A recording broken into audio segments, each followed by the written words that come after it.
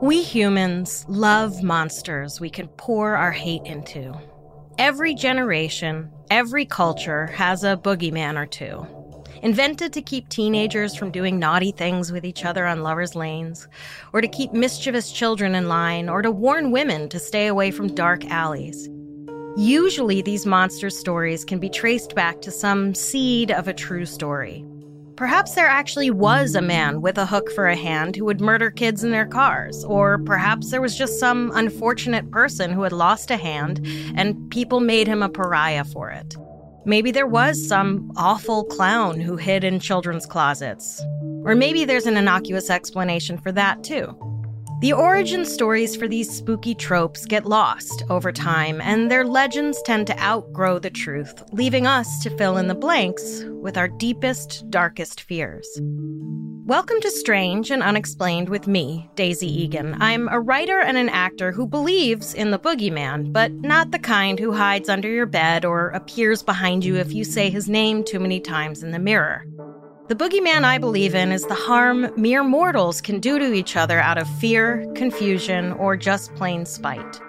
This week, we'll go back in time to visit the shape-shifting Victorian-era boogeyman that terrorized citizens from all walks of life in London for upwards of 50 years without ever directly taking a single life. This is the story of Spring-Heeled Jack.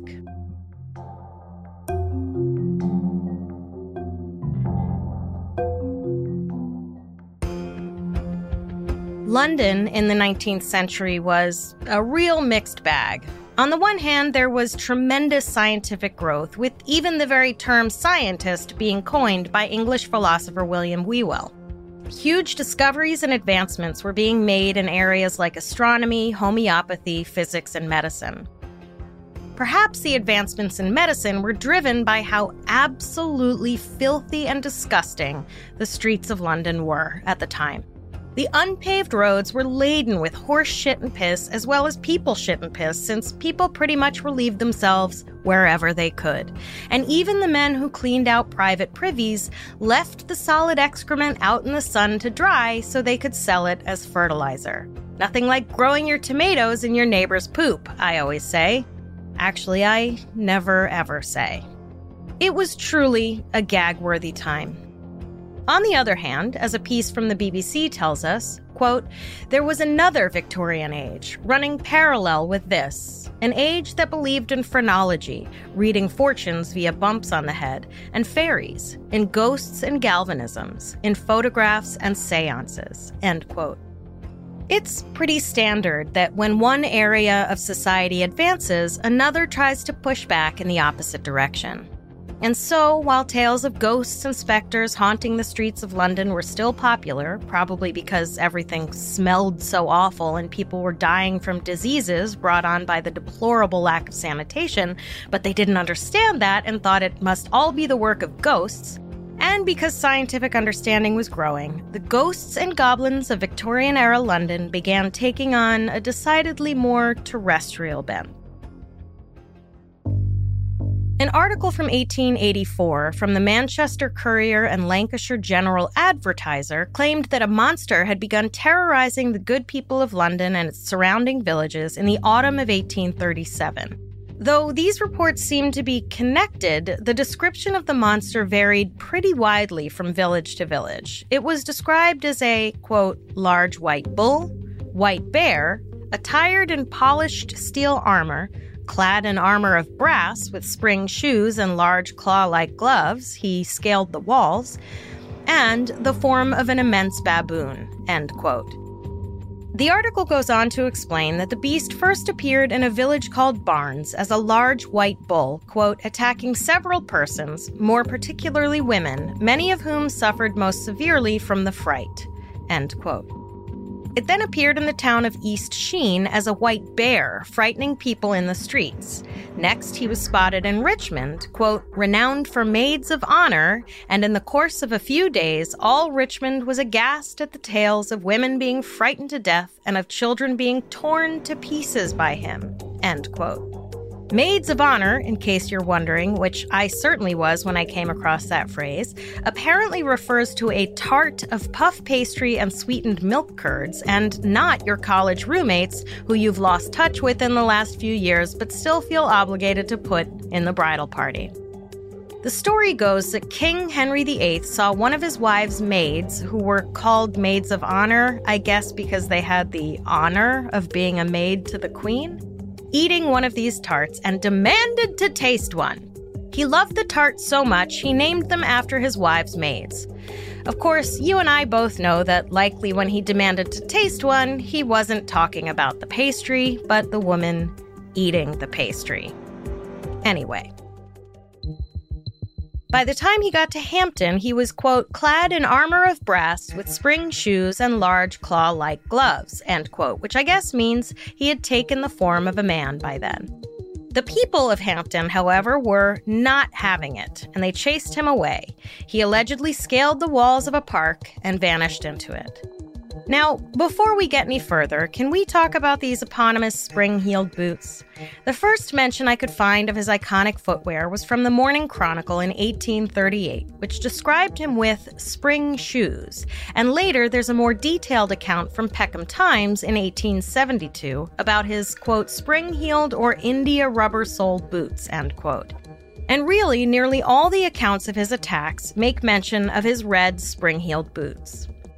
Were spring-heeled boots common fashion of the time? No, not at all. Are spring-heeled boots even practical? No, not really. In reality, any wearer of such springed shoes might experience significant problems of control, not to mention 2 broken ankles. As far as I can tell, the likely fictitious idea of his spring-heeled boots was born from the stories that claimed they were what gave him the ability to jump over high walls and houses during his attacks, like some sort of 19th century English Marty McFly with his crazy Nikes. But we just don't know for certain. Anyway, as he traveled through the towns in his silly little shoes, rumors of the injuries he inflicted spread, and people were, understandably, really fucking scared. In the town of Isleworth, a carpenter was allegedly beaten mercilessly by a ghostly figure wearing polished steel armor and red shoes. As he made his way closer to London, the monster left a wake of terror and a reputation as a snappy dresser wherever he went. He scared a blacksmith so badly, the blacksmith had to take to his bed from shock. But in the town of Hammersmith, the monster found the tables turned when he met a laundrywoman who was not here for his shit. According to the Manchester Courier and Lancashire General Advertiser, the monster, quote, appeared in the form of an immense baboon 6 feet high with enormous eyes and arms of an extensive length, and, in strict keeping with his animal appearance, grunted like a hyena. This courageous woman, after an ineffectual attempt to avoid her uncanny visitor, determined to give him battle and flew at him with such fury that he was glad to give up the contest, end quote. Leave it to a working woman to put an end to the nonsense. Also, the creature was an immense baboon who, in strict keeping with his animal appearance, grunted like a hyena? Say what? First of all, let's calm down with the mixed animal metaphors, but also, everyone knows hyenas don't grunt. They laugh. Others reported that a man dressed in bearskin wearing spring shoes was jumping to and fro in front of people on the street, apparently greatly alarming women. At this point, the monster was given a name, Steel Jack. There are several more stories of people encountering Steel Jack, most of which aren't actually backed up by any historical source, and which have most likely been embellished over time. But these include repeated tales of him leaping over walls in a single bound. And in one story, the figure, quote, jumped out at a coach, causing it to crash. Several witnesses saw the figure escape the scene by bounding over a 9-foot-high wall, its high-pitched laughter disappearing into the distance, end quote. I personally love this story. There are few things funnier than a bad guy running, or in this case jumping, away, laughing maniacally at the top of his register. But the people being harassed by this thing were not amused in the slightest. Everyone in the towns surrounding London were in a panic. The legend of Spring-Heeled Jack, Victorian urban folklore and popular cultures, a young man ran into a local police station, breathlessly reporting that he'd seen a ghost, and when the officers went to the place he said he'd seen it, all they found was the inspector sitting on a white horse, completely unaware of the report. Apparently, he was the ghost the young man saw. Another ghost turned out to just be a cow. After a couple months of hysterical citizens in the towns surrounding London insisting they were being terrorized by a bear, a bull, a huge baboon that grunted like a hyena, or a human figure wearing armor, claws, and springs in their shoes, the local papers began to run stories about it, which, of course, just whipped up more of a frenzy. And then, on January 8th of 1838, Sir John Cohen, Lord Mayor of London, held a press conference to read a letter he'd received. It read, and I will translate because it's written in needlessly complicated ye olde English, "To the Right Honourable the Lord Mayor, my Lord, the writer presumes that your lordship will kindly overlook the liberty he has taken in addressing a few lines on the subject which within the last few weeks has caused much alarming sensation in the neighbouring villages within 3 and 4 miles of London." In other words, sorry to bother you, but this shit is important. It appears that some individuals in, as the writer believes, the higher ranks of life, aka rich people, have laid a wager with a mischievous and foolhardy companion, name as yet unknown, that he durst not take upon himself the task of visiting many of the villages near London in the 3 different disguises of a ghost, a bear, and a devil, and moreover, that he will not dare to enter gentlemen's gardens for the purpose of alarming the inmates of the house. Some dudes bet that one of the dudes in their dude group didn't have it in him to dress up and scare people, so they triple dog dared him. The wager has, however, been accepted, and the unmanly villain has succeeded in depriving 7 ladies of their senses. At one house, he rang the bell, and on the servant coming to open the door, this worse-than brute stood, and in a no less dreadful figure than a spectre, clad most perfectly. The consequence was that the poor girl immediately swooned, and has never from that moment been in her senses, but on seeing any man, screams out most violently, "Take him away!" The dude took the wager and proceeded to go around scaring the shit out of people. He scared one woman so bad she now screams whenever she sees any dude. There are 2 ladies, which your lordship will regret to hear, who have husbands and children, and who are not expected to recover, but likely to become burdens upon their families. For fear that your lordship might imagine that the writer exaggerates, he will refrain from mentioning other cases, if anything more melancholy than those he has already related.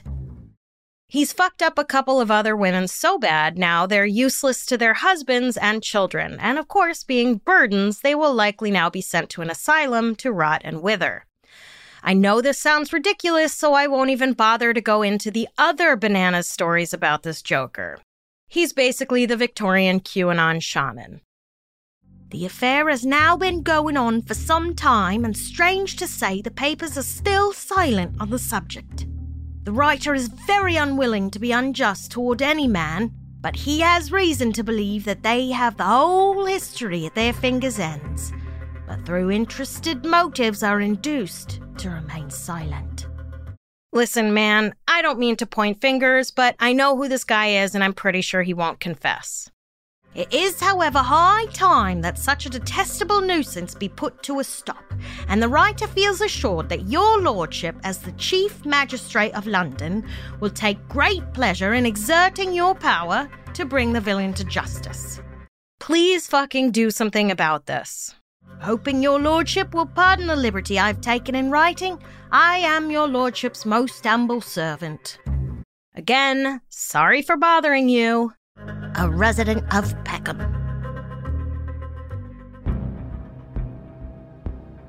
The press, of course, lapped the story up, and suddenly the London papers were covering this story, even though, as Lord Mayor Cohen had pointed out, the scoundrel hadn't yet set foot in London, which was why he couldn't do anything about it. Oddly, though, Cohen didn't take the letter very seriously because he believed it had been written by a woman who'd simply been scared by something in the dark. Seems like a lot of trouble to go through just because you had a jump scare one night.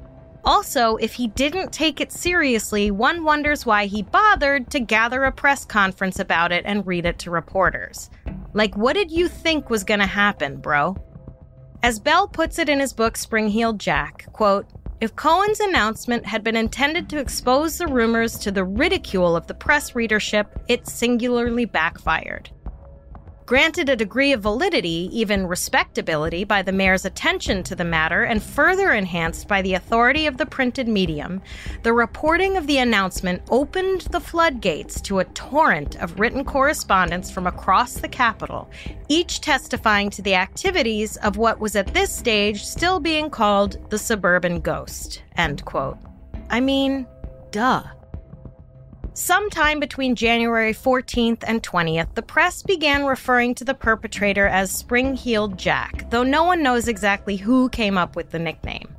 The general consensus was that whoever was going around terrorizing people was most likely some bored rich kids betting whether they could scare people. But no one could find verifiable sources or eyewitnesses.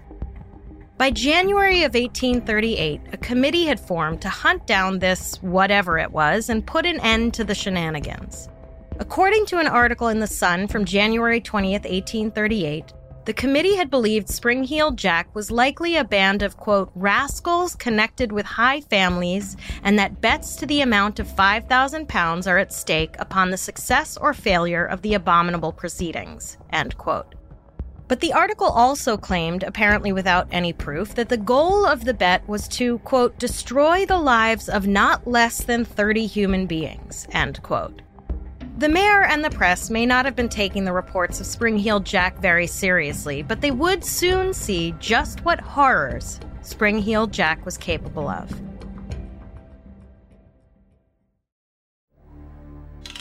On Wednesday, February 21st of 1838, Jane Alsop, an 18-year-old who was described by the London Morning Chronicle as the daughter of, quote, a gentleman of considerable property, end quote, came into the police station with her father and two of her sisters to file a report.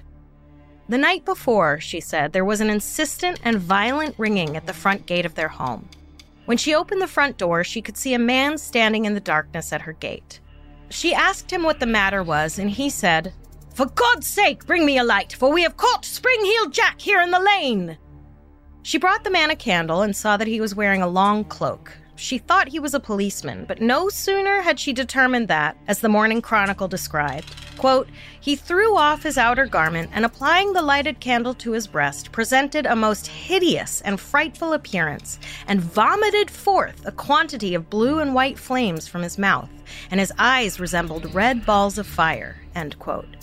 He wore a helmet and an outfit that she described as looking like oilskin. The Chronicle continued, quote, without uttering a sentence, he darted at her, and catching her partly by her dress and the back of her neck, placed her head under one of his arms and commenced tearing her gown with his claws, which she was certain were of some metallic substance. She screamed out as loud as she could for assistance, and by considerable exertion got away from him and ran towards the house to get in. Her assailant, however, followed her and caught her on the steps leading to the half door, when he again used considerable violence, tore her neck and arms with his claws, as well as a quantity of hair from her head. But she was at length rescued from his grasp by one of her sisters, end quote. Jane said she spent the entire night in shock and considerable pain from the wounds the man had inflicted on her. Her father was sure there was more than one attacker because someone had removed the cloak from the ground once the man had cast it off. Mr. Alsop offered 10 guineas to anyone who could capture the assailant, which I couldn't really calculate in today money because the internet doesn't seem to know how to translate guineas and math is hard, and it doesn't really matter. Suffice to say, I think it was a hefty chunk of change. Now that there was an actual person with actual wounds, police sat up and took notice. They took so much notice, in fact, that not one but two separate divisions of the police conducted investigations. The investigations, however, didn't produce much beyond the assumption that Jane, in her fright, mistook a regular drunken frolic for a monster and, quote, not the act of the individual who was stated to have made his appearance in different outlets of the metropolis in so many different shapes, end quote. Which is all well and good, but whether it was a monster or an individual, someone caused bodily harm to Jane, and the police search came up goose eggs.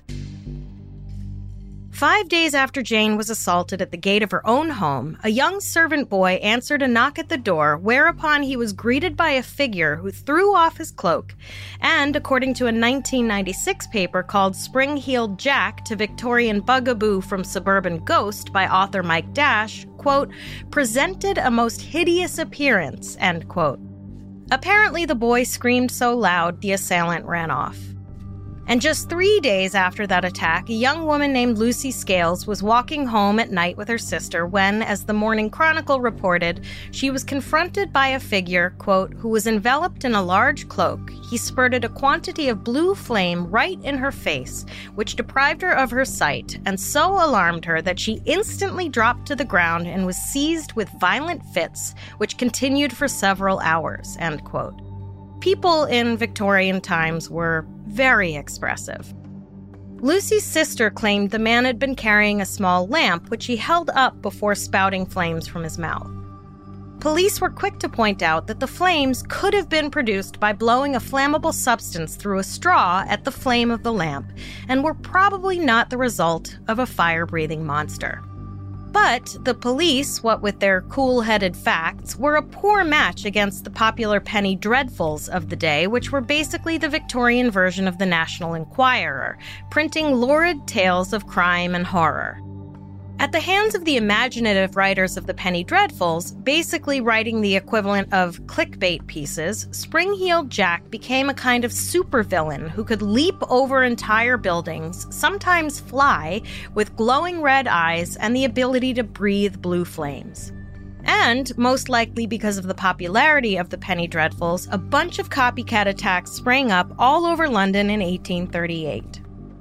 The most common target of these copycat assaults were women. One man walked into a pub and told the landlady he was Spring-Heeled Jack and swung a club at her. Fortunately, he missed. Around the same time, another woman was grabbed on the street by a cloaked figure and slapped in the face.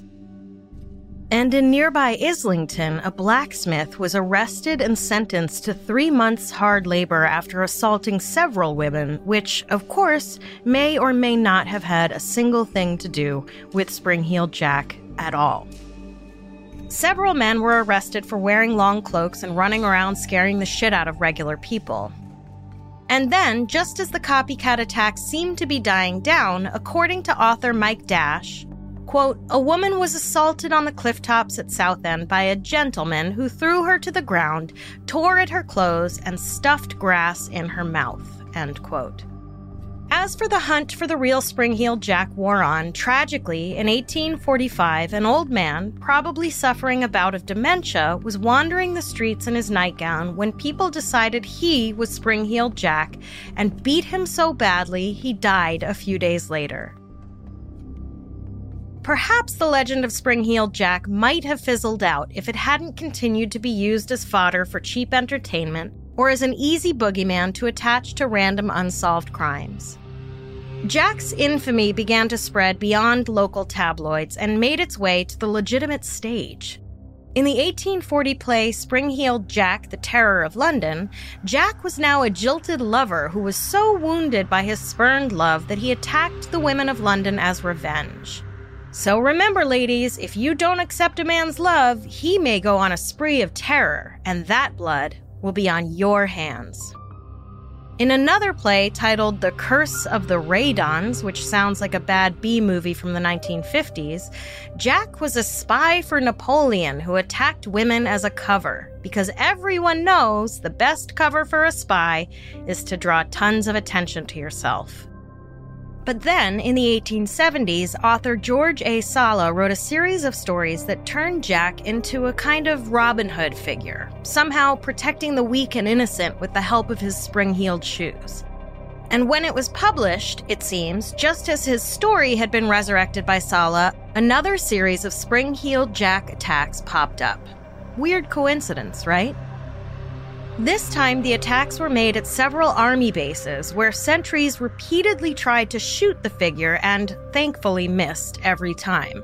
According to Mike Dash, in one such attack, Jack slapped a sentry in the face several times before leaping off, wrestling with another soldier, giving him 2 black eyes, and escaping apprehension by outrunning those chasing him.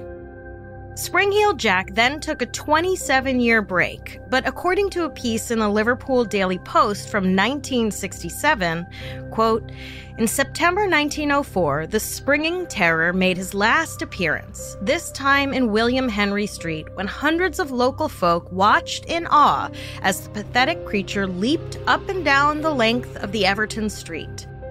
After more than 10 minutes of leaps, which would embarrass present-day Olympic high jumpers, and pole vaulters too, he was seen to jump clean over the terraced houses from Stitt Street to High Street, and then hop back across the slate roofs to Salisbury Street, after which he was never seen again.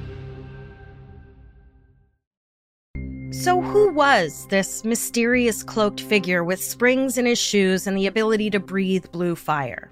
The theory that it was a group of wealthy dudes with a bet was a popular one among the members of the working class. But as time went on, one particular aristocrat's name came to the forefront. Henry de la Poer Beresford, otherwise known as the Marquis of Waterford. Beresford had earned the nickname the Mad Marquis for his exploits as a drunken hooligan who was the inspiration behind the term paint the town red. The story goes that he, along with a small entourage of equally shitty dudes, basically overtook and terrorized the Croxton races in 1837, holding down village officials and covering them with red paint. And then they went around painting whatever else they could find. Every police officer who tried to stop them was similarly treated. Apparently, the next day, Beresford woke up and, in a Victorian-era version of The Hangover, had to piece the events of the previous day together and was so mortified by his behavior, he offered to pay for the damages. He and his buddies were each charged £100, or £8,000 in today money. And while you can argue that Beresford was definitely acting like the Logan Paul of his day, defacing buildings and showering people with paint and beating up police officers was definitely not what Spring-heeled Jack was known for. So how did Beresford manage to find himself at the top of the list of unofficial suspects? Why, he was in London around the time of the attacks and left in 1842, at which point the attacks seemed to have stopped. And we all know that being in a city where crimes are happening makes you an automatic suspect in said crimes. In 1889, a British lexicographer, which is a fancy word for a person who writes dictionaries, named Ebenezer Cobham Brewer, actual name, published a book titled The Reader's Handbook of Famous Names in Fiction, Allusions, References, Proverbs, Plots, Stories, and Poems, in which he claimed Beresford was the first Spring-heeled Jack, followed by a string of copycats, because, he said, without any evidence or citing any source, quote, the Marquis of Waterford in the early parts of the 19th century used to amuse himself by springing on travelers unawares to terrify them, end quote. However, in a 2011 article for the publication History Today called An Aristocratic Spectre, a series of violent attacks by pale, shrouded figures on lone pedestrians, especially women, was widely reported in the early 19th century, Jacob Middleton uncovers the sham ghosts of Georgian London, end quote, which is like, way to spoil your own article, bro. And just to be clear, these attacks took place in the Victorian era, not the Georgian era, but whatevs. Anyway, in that article, Middleton makes a great argument for why Spring-heeled Jack was believed to be an aristocrat pulling pranks. Middleton argues that the rumors that Spring-Heeled Jack was basically a 19th century punked-era Ashton Kutcher came from the social tensions in England at the time. So-called radicals were pushing for a more democratic government, taking power away from the wealthy classes, while the wealthy classes were pushing back to maintain their power. See Today in the US for a contemporary reference. It's funny how the people fighting to simply be able to survive are always labeled radicals, isn't it? Anyway, Middleton writes that first of all, as far as working class people were concerned, only someone with a lot of free time on their hands would have been bored enough to pull these kinds of stunts off. They'd also have the expendable income necessary to create whatever costumes they wore while pulling off said stunts. Not only that, but only a member of the upper crust would be able to successfully evade prosecution by virtue of their money and status. See Alex Murdaugh for a contemporary reference. Middleton ends his article with this, quote, "These ghosts, which were powerful and aggressive and against which ordinary people were helpless, were the perfect metaphor for how common people saw the ruling classes of Britain." End quote. But not everyone had gotten on the logic train. Probably fueled by early accounts of the attacks in which the assailant was referred to as a ghost, some did believe that Spring-Heeled Jack was indeed a ghost. The adherents to this theory would point to accounts that Jack could do extraordinary things like leap over buildings in one jump or spit fire. If he wasn't a ghost, they would argue, he was either a man in armor, which is somewhat confusing because a man in armor could easily be a bored wealthy guy, an actual bear, or he was the devil himself. Though one wonders why the most malevolent being in the universe would resort to these mostly harmless pranks when he could literally wipe out whole towns with the snap of his fingers, if he wanted to. Still others believed Spring-Heeled Jack to be an extraterrestrial being. In 1964, British actor and radio host Valentine Dyal, actual name, wrote an article for Everybody's Magazine in which he posed this question, quote, "Today, we are still without a likely answer to the question, who or what was the fabulous, ubiquitous creature that terrorized a huge section of the British public for nearly 60 years? One thing is certain, he was no ordinary mortal. It is significant that a high proportion of those who saw him were convinced that he was not of this world, but either a spirit or a visitor from some distant planet. It is pointless to scoff at this theory unless we can produce a sound, natural one to take its place." End quote. Listen, just because a high proportion of people were convinced Jack wasn't human doesn't mean that was true. A high proportion of people also think guns make everyone safer, apparently, or at least a high proportion of politicians who've been bought by the NRA. Anyway, 7 years after this article was printed, a writer going by the name of Jay Viner wrote another article for Flying Saucer Review, which author Mike Dash credits with helping to wildly exaggerate the story of Spring-Heeled Jack over the years. Dash wrote, quote, "The author's inaccurate summary of Jack's appearance and abilities has influenced almost every subsequent writer on the subject, either directly or as a result of the incorporation of the description into later books." End quote. In the end, it's most likely that the legend of Spring-Heeled Jack was just that, an urban legend that reflected the economic status of whoever was telling the story.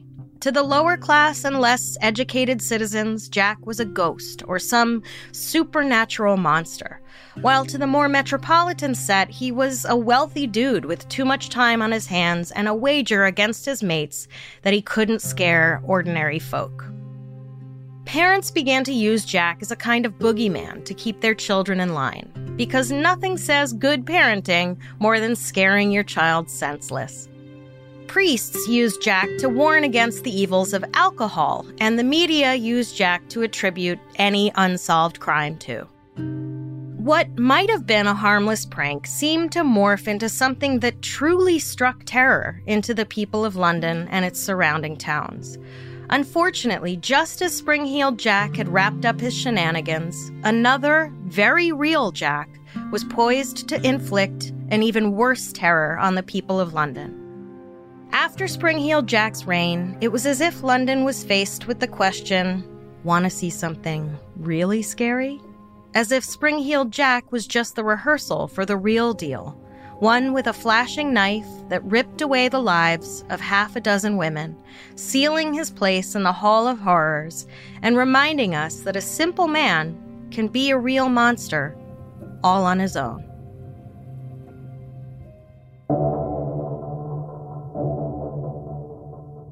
Next time on Strange and Unexplained, the oldest mountain range on Earth, with the oldest official hiking trail on Earth, holds some of the most beautiful wonders nature has to offer. But beware, because darkness and death lurk on the Appalachian Trail. Strange and Unexplained is a production of the Obsessed Network. This episode was produced by Natalie Grillo and Angela Palladino. Written by me, Daisy Egan, with research by Jess McKillop, editing by Eve Kerrigan, and sound engineering and mixing by Jennifer Swatek. We have a lot of fascinating and bizarre stories to share with you this season, but we want to hear your episode suggestions as well. If you have something you'd like us to cover, whether it's a well-known case or something that happened in your town that the world hasn't heard about yet, go to our website, strangeandunexplainedpod.com, and fill out the contact form. If you like our show, please help us out by rating and reviewing us on Apple Podcasts. If you don't like our show, feel free to leave a terrible review at Apple Podcasts/Church of Scientology. Follow us on Instagram and Twitter. We are at SNU Pod, and check out the Strange and Unexplained Facebook group to join in the conversation.